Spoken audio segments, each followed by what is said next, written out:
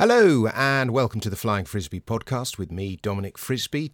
As always, you can read today's piece, you can listen to today's piece, or as many like to do, you can read and listen at the same time. And today's piece is called Russia Has Been Using Gold to Pay for Iranian Drones. De-dollarization in action and its geopolitical significance. Before we start, a quick heads up. There's a word on the tax loss trades and the Moneta deal, which closed yesterday at the end of today's piece. And my lecture with funny bits is this Wednesday and Thursday, February the 14th and 15th at the Museum of Comedy in London. Please come. But first, never mind the Tucker Carlson-Vladimir Putin interview. Here is a very interesting geopolitical development, a step towards the remonetization of gold. Russia has been buying military drones from Iran and it has been paying for them with gold. This story seems to have gone largely unnoticed, but for those of us interested in the developing narrative that is de-dollarization, this story has ramifications. A quick word about gold and national currencies. We all know gold retains its role as store of value, otherwise central banks would no longer keep it, nor would ETFs be a thing. This is never going to change, by the way. Gold has always been and will always be used as a store and display of value. But gold has never been much of a medium of exchange, except for high-value transaction. This role usually fell to silver and other metals. Under the classical gold standards of the 19th century, gold did find some use. The old pound coin, aka the sovereign, was 22-carat gold, for example, and national currencies were supposed to be interchangeable with gold. But any role gold had then has gone now, except in extremis, such as in times of war, when gold finds function as a money of last resort. Gold has not been used as a medium of exchange for over 100 years. The remonetization of gold and the inevitable resulting official upwards revaluation, as governments tie their currency to it once again to shore up their value, has been the dream of many a gold bug for many a year. In order to free themselves from the clutches of the US and its banking system, those countries that make up the Shanghai Cooperation Organization, most of Asia, have long since wanted a settlement currency that is not the US dollar. The problem is which national currency can the likes of China, India, Russia, Iran and the various stans all agree on and trust in? One possible solution is the internationally recognized money that is the shiny yellow stuff. Another is the rather less shiny digital equivalent. That's Bitcoin that I'm referring to, in case you didn't realise. That gold has been used to settle a large debt between two SCO nations is therefore a very significant development. It may just be an extremist case resulting from sanctions. It may also be a step in the direction of remonetization. Our misleading media. First, let me clear up the fake news.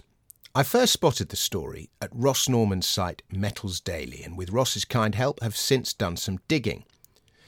Moscow paid billions in gold bullions to Iran for Shahed drones, leaked documents reveal, says the headline at Indian news site First Post.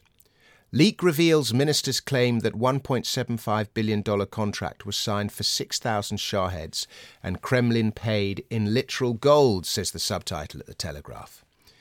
Versions of this story are eyebrow-raisingly similar, leading me to think one has copied and pasted it from the other. But in doing so, with so little vetting, they have also copied and pasted what is misleading. Here is Andrew Buncombe in the Telegraph. Moscow signed a $1.75 billion contract for 6,000 of the unmanned aerial vehicles from an offshoot of the Islamic Republic's Revolutionary Guard Corps last year, according to leaked documents posted online by a hacker group called the Prana Network. It reportedly paid in gold bullion, shipping more than 2 tons to the manufacturer Sahara Thunder. The thing is, and what neither journalist appears to have noticed, is that 2 tons of gold do not amount to $1.75 billion. 2 tons are around $130 million. Some digging leads us to Defence Blog and then to the original source for the story in Ukrainian at news agency Militarny. I think that's how you pronounce it, Militarny.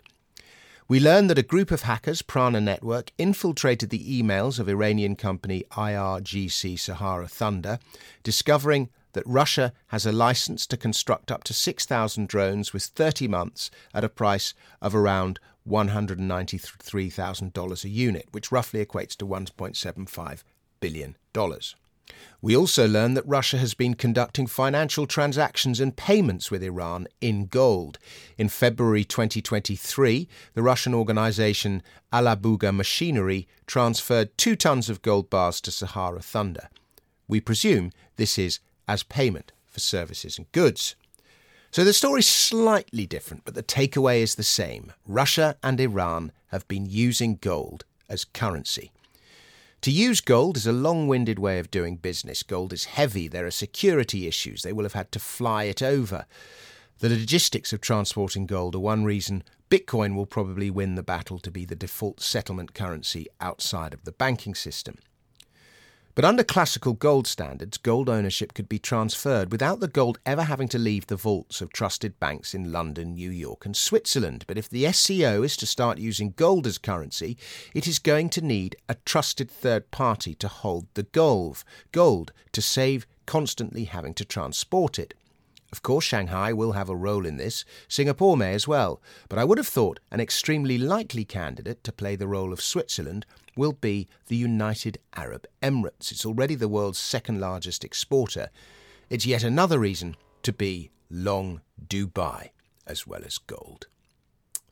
And if you're looking to buy gold in these uncertain times, let me recommend, as always, the Pure Gold Company, with whom I have an official affiliation deal. They deliver to the UK, the US, Canada and Europe, or you can store your gold with them. And there is a link to them in the article, and if you phone them up, tell them I sent you.